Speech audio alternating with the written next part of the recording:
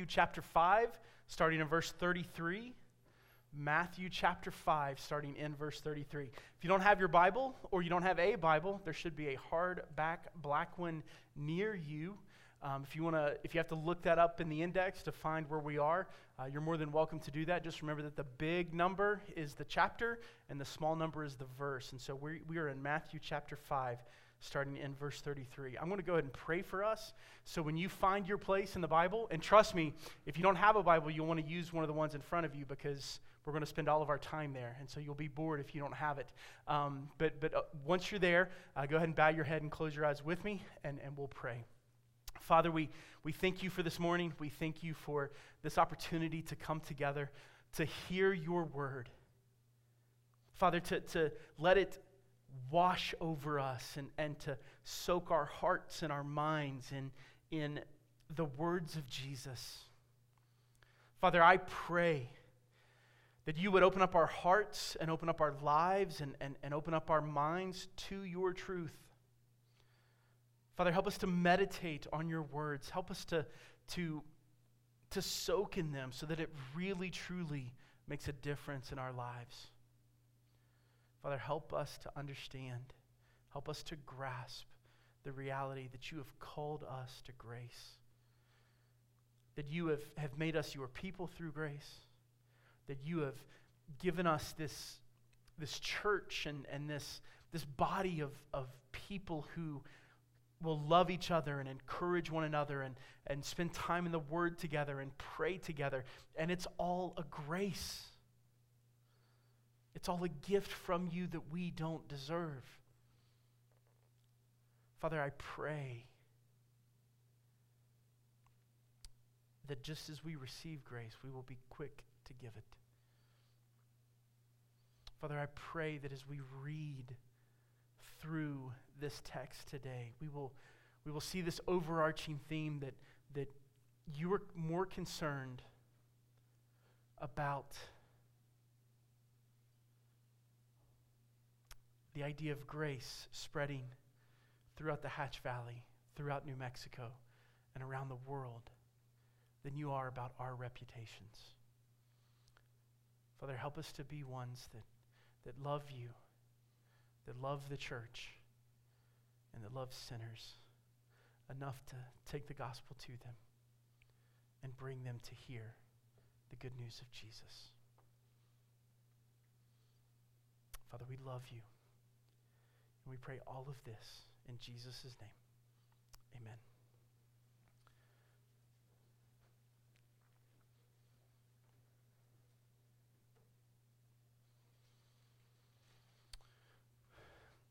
There is this fellow named Dietrich Bonhoeffer. It's a fun name to say. He was a pastor in Germany during the rise of Adolf Hitler and Nazism. And Dietrich Bonhoeffer was in a difficult position because as the Nazis rose up, the Lutheran church in Germany was controlled by the government. And so as Hitler began his ascent and as the Nazi people gained more and more positions of power in the government, eventually the Nazi ideas were being given to the Lutheran church in Germany to be taught, to be preached on Sunday mornings, and to be taught in the Sunday schools. And Dietrich Bonhoeffer and a group of other pastors said, this is not right. This is going to pull us away from the gospel. And not only is it going to pull us away from the gospel, but some of these ideas are harmful to those who live among us in Germany. And so Dietrich Bonhoeffer and some of the other pastors, they withdrew from the Lutheran church in Germany. They started their own church. They called it the Confessing Church. And they actively began to try to overthrow the government, to try to overthrow Adolf Hitler. In fact, Dietrich Bonhoeffer was killed by the government because he was a part of a group that tried to assassinate Hitler. It's a fascinating story. You should do some research on him. But Dietrich Bonhoeffer, he had some great teaching that's impacted the church global for good, right? We're talking about, here we are in 21st century America, talking about a 20th century German pastor. And one of his ideas was the church had gotten into this issue with teaching people that Christianity was mostly about avoiding sins. That they would preach the gospel and you would come to faith in Jesus, and then the church would be about, you have to do everything you can to avoid being sinful.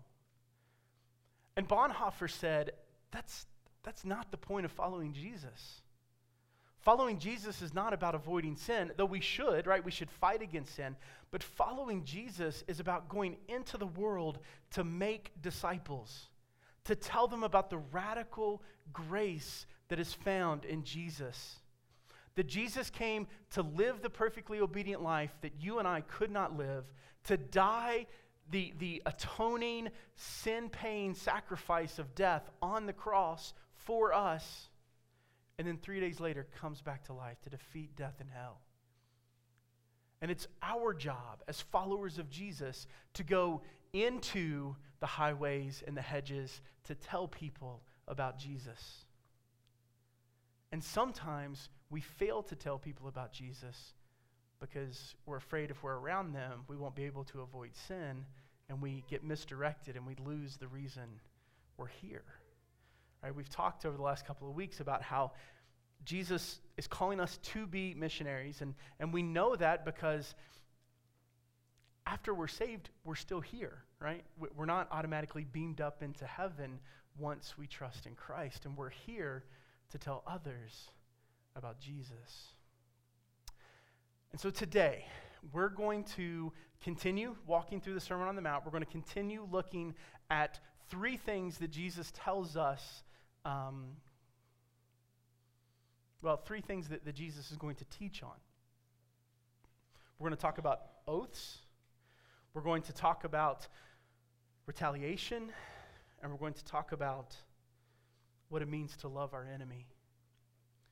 But this teaching is not, again, we don't want to turn these into rules that we have to follow. What Jesus is giving us is a manual for how to live as missionaries. And so there's going to be this undercurring idea that's going to keep popping up as we walk through these three paragraphs today. And so I want to go ahead and give it to you, and I'm going to remind you throughout the sermon, because this is where Jesus wants to take us, and this is what he wants to remind us of. And so here's that idea. If you're following Jesus, you must be concerned about more than your reputation.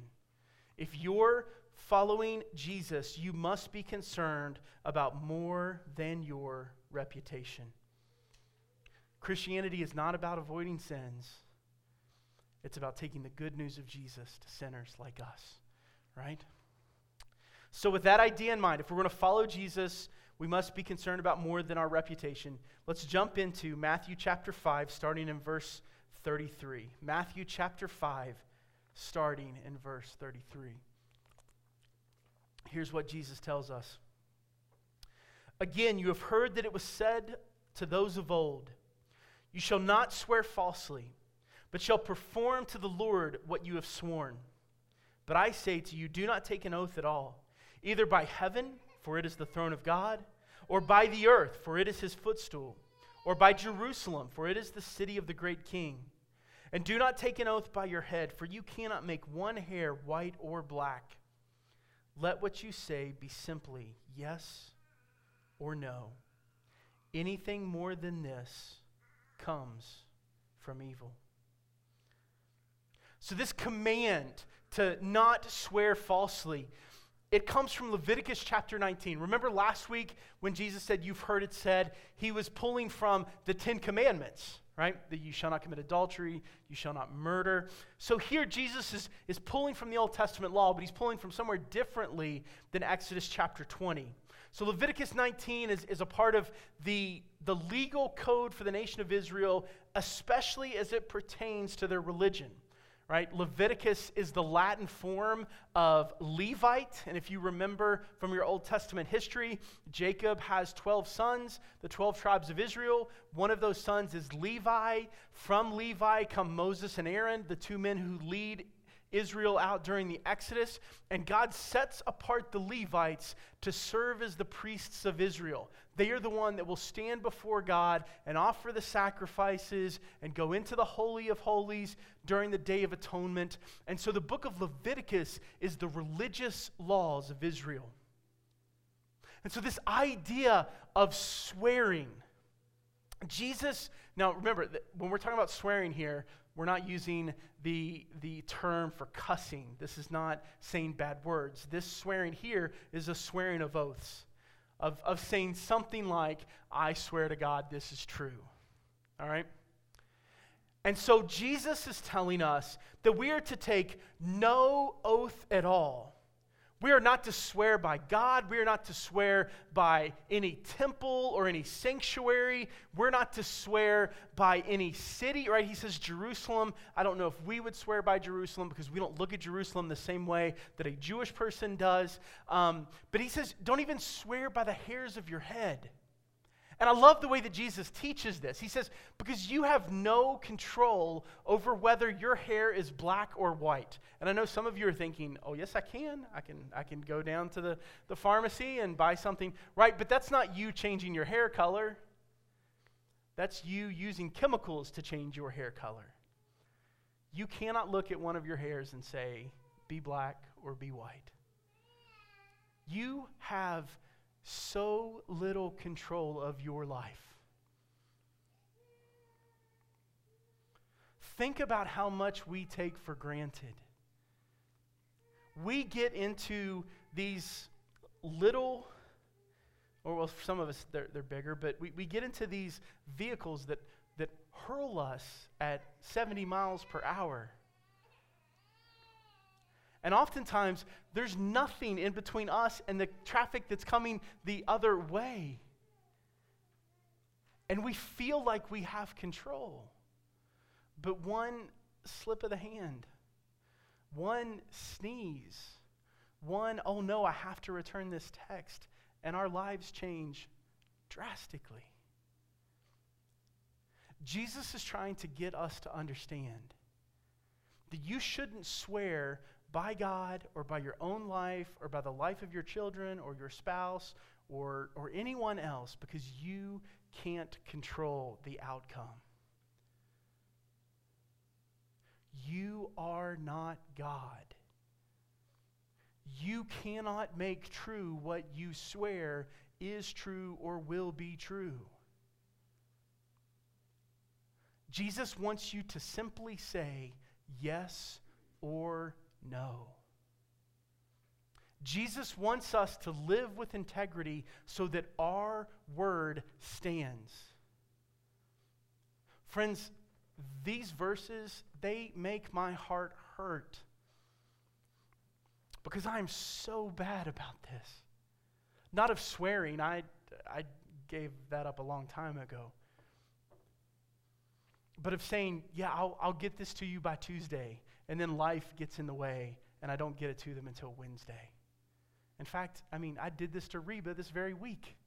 I told her I'd get her something on Monday, and I didn't get it to her until Friday. Right? And so this reminds us, one, of how flippant we are with our words. And we talked about this last week, right? And so if you weren't here, I'd encourage you to download the sermon so you can listen to it. But all too often, we use our words like they contain so little meaning. But secondly, we think we have more control over our lives than we do. So instead of me telling Reba on Monday, hey, I'll get it to you later today, I should have said I'll get it to you as soon as I can, right? Because things got in the way, and I kept pushing it back and pushing it back. Friends, the reason that Jesus wants us to pay attention to what we say and pay attention to what we promise is because words do matter. What is the power of God unto salvation to all those who believe, to the Jew first and then to the Greek? It's the gospel. And what does gospel mean? It means good news. And what is good news? It is words. The power of God unto salvation for those that believe are words. God created the universe by speaking it into existence. John, when he describes the coming of Jesus in John chapter 1, he says, in the beginning was the Word, and the Word was with God, and the Word was God. And then later in verse 17, he says, and the Word became flesh. Friends, words matter to our God. He cares deeply how we use our words. And the reason he cares so much about it is because our words should mean something to believers and unbelievers. When we tell each other, I'm praying for you, I will walk through this with you. When we encourage one another with the cross and the resurrection, those should carry with them weight. Because God uses our words. And for unbelievers, we want them to hear our yes as a yes, and we want them to hear our no as a no, because when we have the opportunity to tell them about Jesus, we want our words to matter. If we're untrustworthy to unbelievers, why would the gospel matter to them if it comes from us? They will simply look at those words as they look at all of our other words. Brothers and sisters in Christ, our words matter because God reveals himself through words. God uses our words to impact other people. So let us take seriously what Jesus is calling us to. Let us take seriously our yes being a yes and our no being a no. And this has nothing to do with our reputation. We should live with integrity. We should keep our word, but not so that people will think that we're good and honest and hardworking people. We should keep our word and live with integrity so that we can share the gospel and those words can carry as much power as our yes and our no. So here's the first reminder from Jesus that if we're following him, we must be concerned about more than our reputation.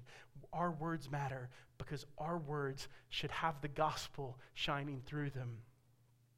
Verse 38, Jesus says, "You have heard that it was said, an eye for an eye and a tooth for a tooth. But I say to you, do not resist the one who is evil. But if anyone slaps you on the right cheek, turn to him the other also. And if anyone would sue you and take your tunic, let him have your cloak as well. And if anyone forces you to go 1 mile, go with him 2 miles. Give to the one who begs from you, and do not refuse the one who would borrow from you."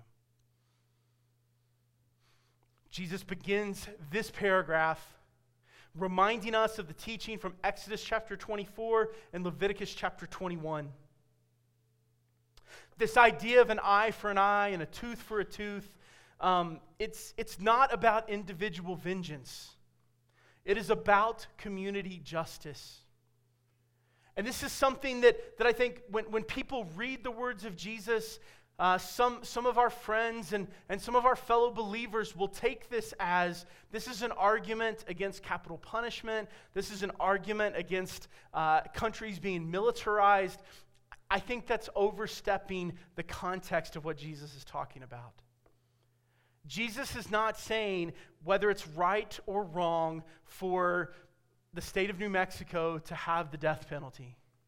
Jesus is not speaking here on whether it's right or wrong that the United States should have an army and a navy and an air force to protect its people and to help police the world. Those questions are answered in different parts of Scripture. And in fact, I would say that Romans 13, where Paul says that government is a ministry of the Lord's, and that the king or the governor does not carry the sword in vain. I think that would remind us that there is good in capital punishment. And there is good in countries defending themselves. There is good in having police officers and a military force. Now, those police officers and those governors and those kings and those armies, they can do bad things, right? Sinful people make up those institutions. But God created government for the good of people. Now, what Jesus is talking about here is in the idea of personal vengeance. What I was just talking to our children about. My children think if I get punched, I need to punch back. If someone says something mean, I need to say something mean back. They have not been taught that by their parents. They may have seen it from us, right? But they haven't been taught that. Friends, that's a heart issue. And it's not just with our children, it's with us too.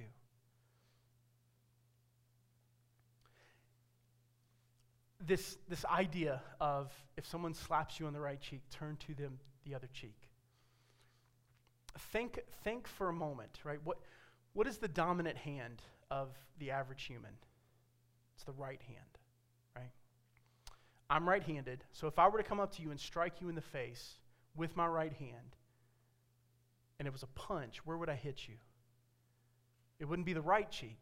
It would be the left cheek.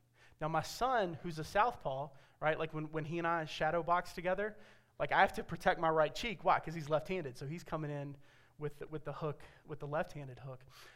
But that's not what Jesus is talking about. For a right-handed person to strike your right cheek, they're going to have to go like this.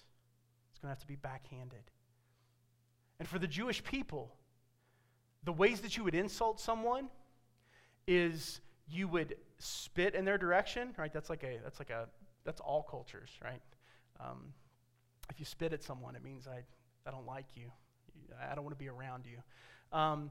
You would take their shoe from them, right? Which is really, it almost seems a little juvenile, right? Like that's what my kids do to each other. But the idea there would be, you take the shoe off, and it represents that they're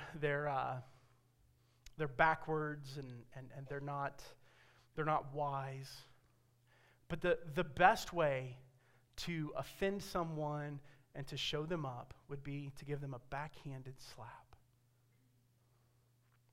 That's how you cut someone down, was to backhand slap them. And so Jesus here is not talking about, and we need to be very careful here, he's not talking about not defending yourself or someone that you love if you're in danger, okay? If someone is attacking children, by all means, step in and stop them. If someone walks into this sanctuary with a gun, by all means, attack them and stop them. What Jesus is talking about here is if someone wants to embarrass you, if someone wants to try to make you look like a fool, let them.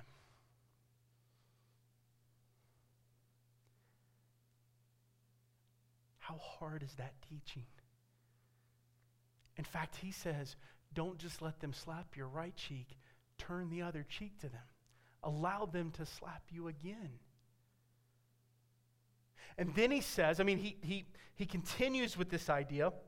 So, if anyone slaps you on the right cheek, turn to him the other also. And if anyone would sue you and take your tunic, let him have your cloak as well. This is just the way that our first century friends would say, if they're going to sue you for your coat, give them your shirt also. And then he goes from there and he says, and if anyone forces you to go 1 mile, go with him 2 miles. Now, there was a law in all of Rome, and remember, at this time, Israel is under Roman rule. There was a law in Rome that if a Roman soldier asked a citizen or a non-citizen in Rome, in the Roman territories, to carry his equipment, they were required by law to carry that equipment for 1 mile.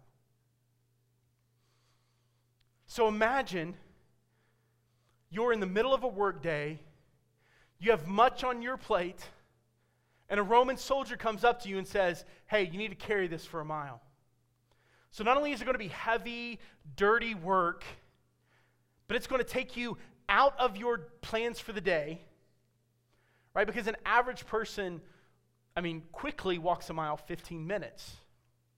So you're going to go 1 mile out of your way, then turn around and come back. So that's a half hour of your day wasted. And the Roman soldiers, they took great joy in this, right? I mean, they loved to pick on people and force them to serve them. They loved to lord their position as a Roman soldier over people that were below them. But Jesus says, if they ask you to go 1 mile, go 2. And then,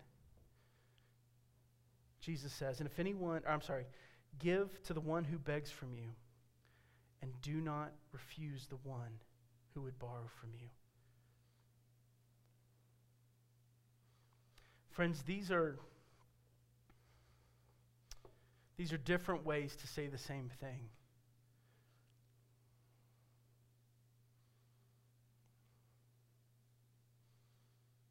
Jesus is telling us to be gracious and generous.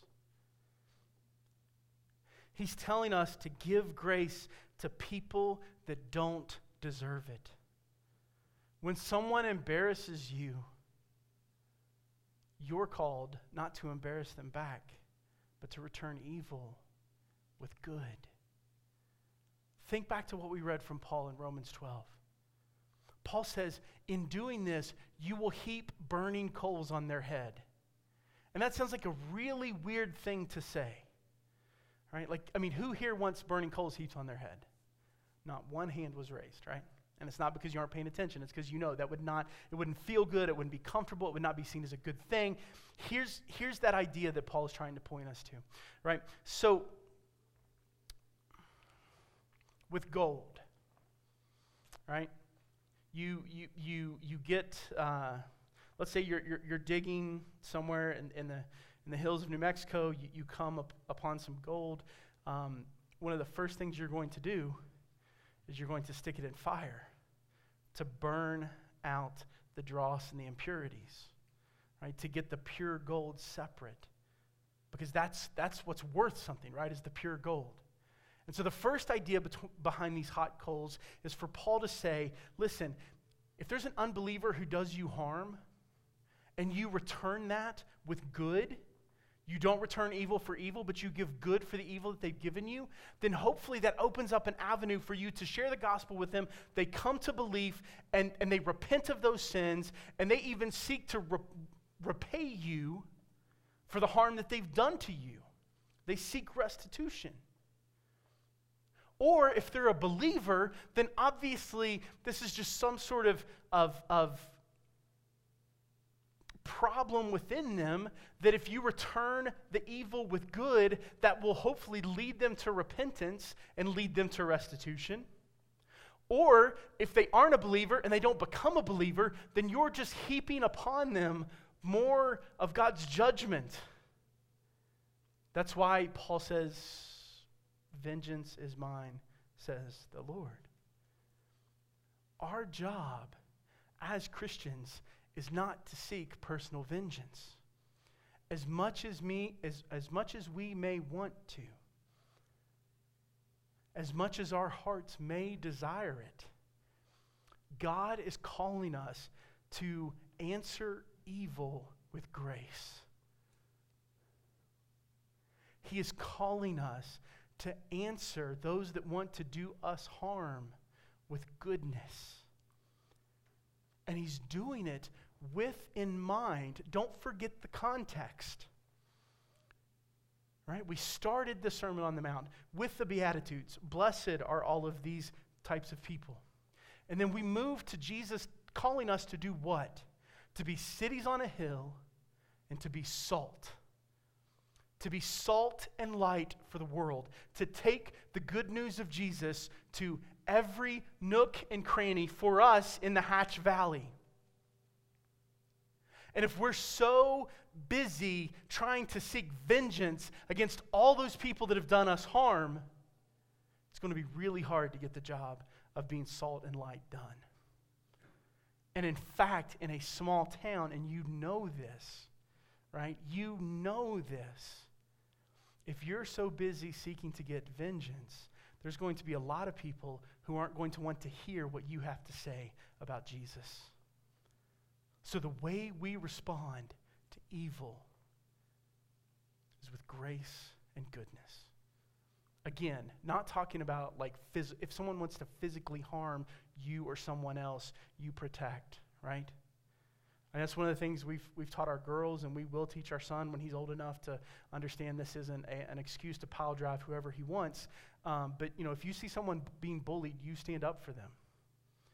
You don't let someone else bully, whether they're your friend or not. You stand up for people that are being put in physical danger, even if it means you have to return with something physical, right? But when it comes to people wanting to embarrass us and put us down and mock us, and listen, friends, as the United States moves more and more towards secularism and atheism, these things are going to come. You're going to be mocked for your beliefs, and you're going to want to respond in kind. Look, perfect illustration. At one of our Friday nights after a football game, there's a young man spouting off about how dumb Christianity was. And instead of responding with grace and truth, I tried to make him look as stupid as I could. And I'm embarrassed by that. Because I could have told him about Jesus in a way that still honored him. But instead of doing that, since he called me stupid, I wanted to make him look stupid. So I did it in a way that I think kind of embarrassed him. That's not how Jesus calls us to respond. You can stand up for the gospel and do it in a gracious way. You can present the truth of Christ without belittling someone. Because again, if you're following Jesus, you must be about more than your reputation. Accepting harm from someone and giving them good is meant to show them the graciousness of God, not protect whatever reputation we have as smart or hardworking or whatever else, whatever other kind of reputation we want to uphold. So we move to the final portion. And if you thought this section was hard, wait until we go through verses 43 through 48.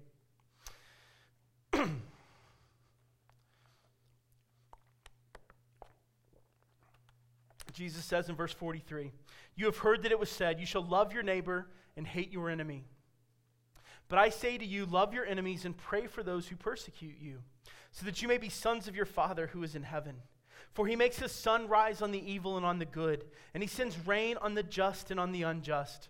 For if you love those who love you, what reward do you have? Do not even the tax collectors do the same? And if you greet only your brothers, what more are you doing than others? Do not even the Gentiles do the same? You, therefore, must be perfect as your heavenly Father is perfect."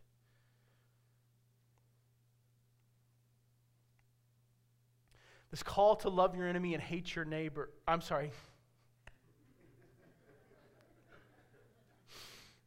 This call to love your neighbor and hate your enemy does not come from anywhere in Scripture. Now, there is a call in Leviticus 19. We've heard Leviticus 19 a couple times already today. There is a call in Leviticus 19 to love your neighbor. And there seems to be some Jewish tradition built off of that says you should love your neighbor, but it's okay if you hate your enemy. And so Jesus is trying to send a corrective here. And he's saying, listen, you're not allowed to hate your enemy. That is not available to one who follows Jesus. And he uses the perfect illustration of this.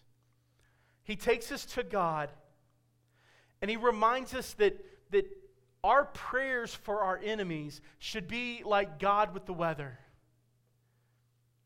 For he makes his sun to shine on the just and unjust alike. And he makes the rain to fall on the just and the unjust alike. Boy, if this passage shouldn't touch us, right? How often have we seen rain falling on somebody else's land and thought, come on, they don't deserve that, but I do. This is a reminder that God has two types of grace.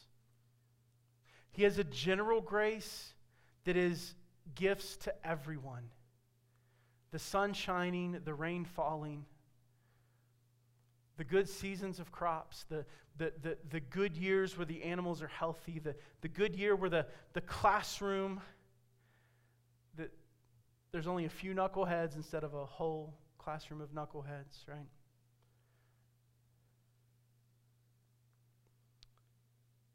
God gives good gifts to every human on the face of the earth. There are good things that come up in every life that has ever lived. But there is a specific grace. And that specific grace is the gift of faith in Jesus Christ. That moving of the Holy Spirit in hearts and minds to confront us with our sinfulness and show us the good news of Jesus' life, death, and resurrection. In fact, this is the grace that Jesus wants to sort of push us to and point us to as he tells us that we must be perfect as our Heavenly Father is perfect. Friends, that is impossible. You cannot do that on your own. In fact, Benjamin Franklin summed this up really well when he said, if I ever conquered pride, I would be proud that I did. If you think it's possible to live a perfect life, keep a journal of your day for about a week. And every hour, just write down every bad thought, every bad word, every bad action. And you'll fill up the journal. And on top of that, there will be things that you miss, sins that you didn't think were sins. This call from Jesus to be perfect as your Heavenly Father is perfect is impossible. It cannot be done. And so this reminds us of what we've been reminding ourselves throughout these last few weeks as we've come to the Sermon on the Mount. That the commands of Jesus, just like the commands of the rest of the Bible, are meant to serve as a curb. To say that if you go over this curb, you are guilty before God, and He has every right to condemn you to hell for eternity. But these commands also serve as a mirror to place in front of us, to say, I have so much sin. I cannot follow these laws. It's impossible for me. That they drive us to the cross of Christ. They drive us to believe in Jesus, that His life, death, and resurrection were enough to save us. And once we've turned from our sins and trusted in Jesus, now they become a guide, saying, this is how you live. This is how you follow Jesus. So curb, mirror, guide.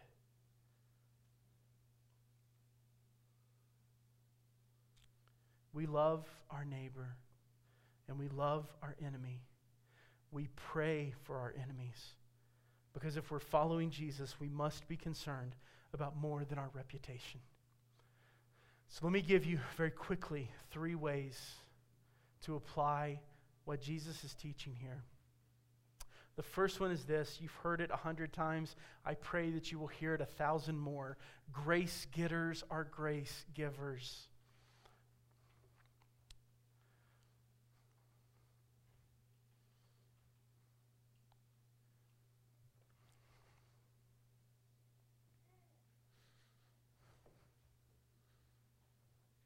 Commit to living this out. Commit to showing grace to people that harm you. Commit to showing grace to people that are out to get you. And even smaller than that, commit to showing grace to the people that are around you that have the little hurts and the little slights. Remember what Peter told us in his first letter, that love covers a multitude of sins. When your spouse sins against you, show grace. When your child sins against you, show grace.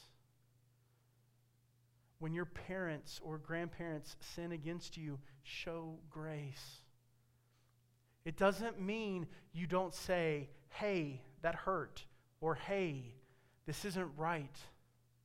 But there's a way to do it graciously that lifts up Jesus and serves as an illustration of the gospel.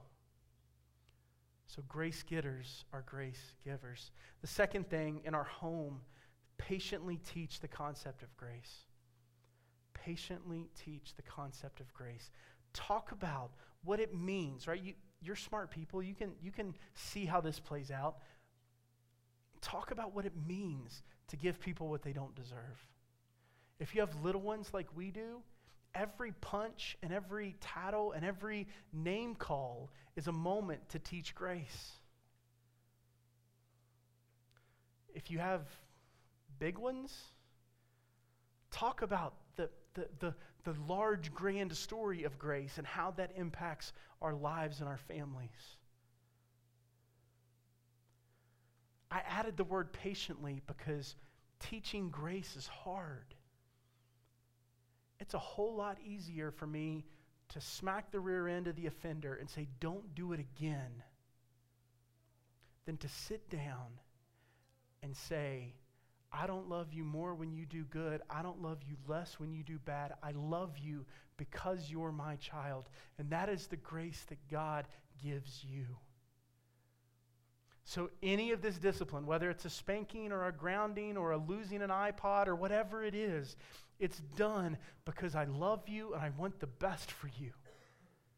Can I pray for you? And normally when I do that with my girls, they roll their eyes and say, yeah, you can pray. My son's actually said, no, I don't want to pray right now. It's because he hasn't figured out, you need to act sort of sanctimonious when dad's disciplining you. You can pray for all my kids, but anyways. But we need to patiently teach grace in our homes. And this doesn't have to do just with the parent-child, grandparent-grandchild relationship. This has to do with the marital relationship too.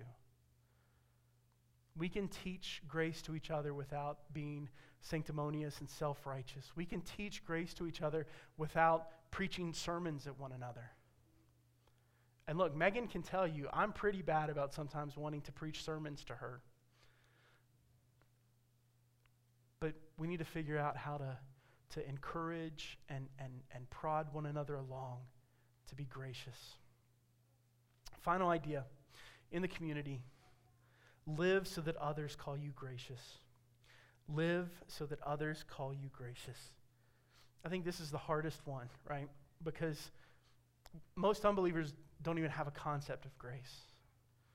Right? Most people that are separated from Christ, they think Christianity is about the rules.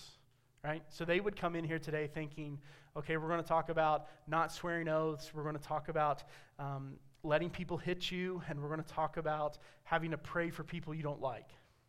And yes, we talked about all those things. But that's not the main push of the story. The main push of the story is in Jesus, sinners get what they don't deserve. They find salvation and forgiveness and adoption into God's family. And because of that, believers are to respond likewise with grace, giving people what they don't deserve. And so, what Jesus is calling you to here, when you're going to show grace to unbelievers, most of them are going to miss it. They're not going to get why you're doing what you're doing. They're not going to see you be gracious and think, that must be because you follow Jesus. I want to follow Jesus too. I would be willing to bet that most of the people you show grace to in your lifetime will not understand it and will not reciprocate it. But Jesus tells us again and again in his teaching, that's not just okay, that's good. Because everything you do is not for the audience of around here. I'm not supposed to preach and teach and disciple and pray and lead this church so that you can see it and say, wow, Andy, you're such a great preacher and pastor. I'm supposed to be doing this for an audience of one. I'm supposed to work hard in my study and pray hard in my life and lead you as hard as I can and love my wife and lead my children as hard as I can so that when I stand before my God, He will say, well done, good and faithful servant. And so you're called to give grace, not with the number one goal of people saying, man, you're so gracious. I wish I could be as gracious as you. I want to come to church because I want to be gracious just like you. You're doing it to honor the God who is gracious to you. You're doing it so that when you stand before God and you tell Him the only reason you're entering heaven is because of the blood and righteousness of Jesus Christ, He says to you, well done, my good and faithful servant. You showed grace to people who didn't deserve it. Friends, when you show grace to people who will never understand it and never be thankful for it, you are acting like God. You are following in His footsteps. Be a child that wants to please the Father. Let's pray.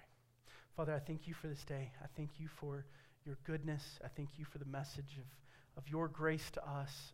And Father, I pray that we would be able to respond likewise with grace.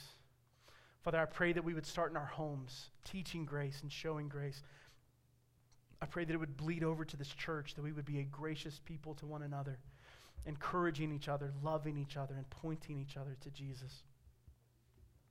Father, I pray that this grace would pour out of here into the streets and gravel roads of the Hatch Valley.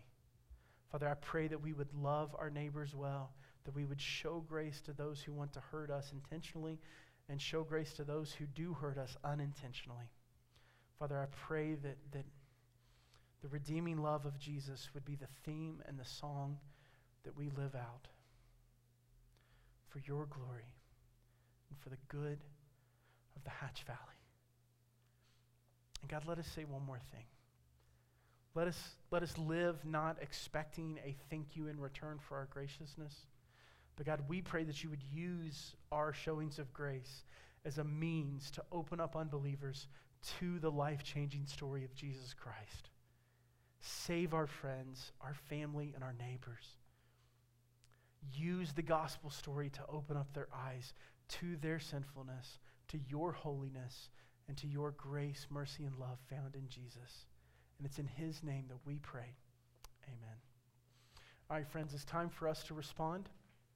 If you're an unbeliever and you have heard the gospel and you want to respond to it, I want to invite you to come down and talk with me. I'd love to talk and pray with you. But stop running from God. Turn from your sins and trust in Jesus as your Lord and Savior. Believers, maybe God's doing something in your heart or life. If you would like to talk and pray, I'd love to do that with you as well. But let's all now stand and respond with singing this morning.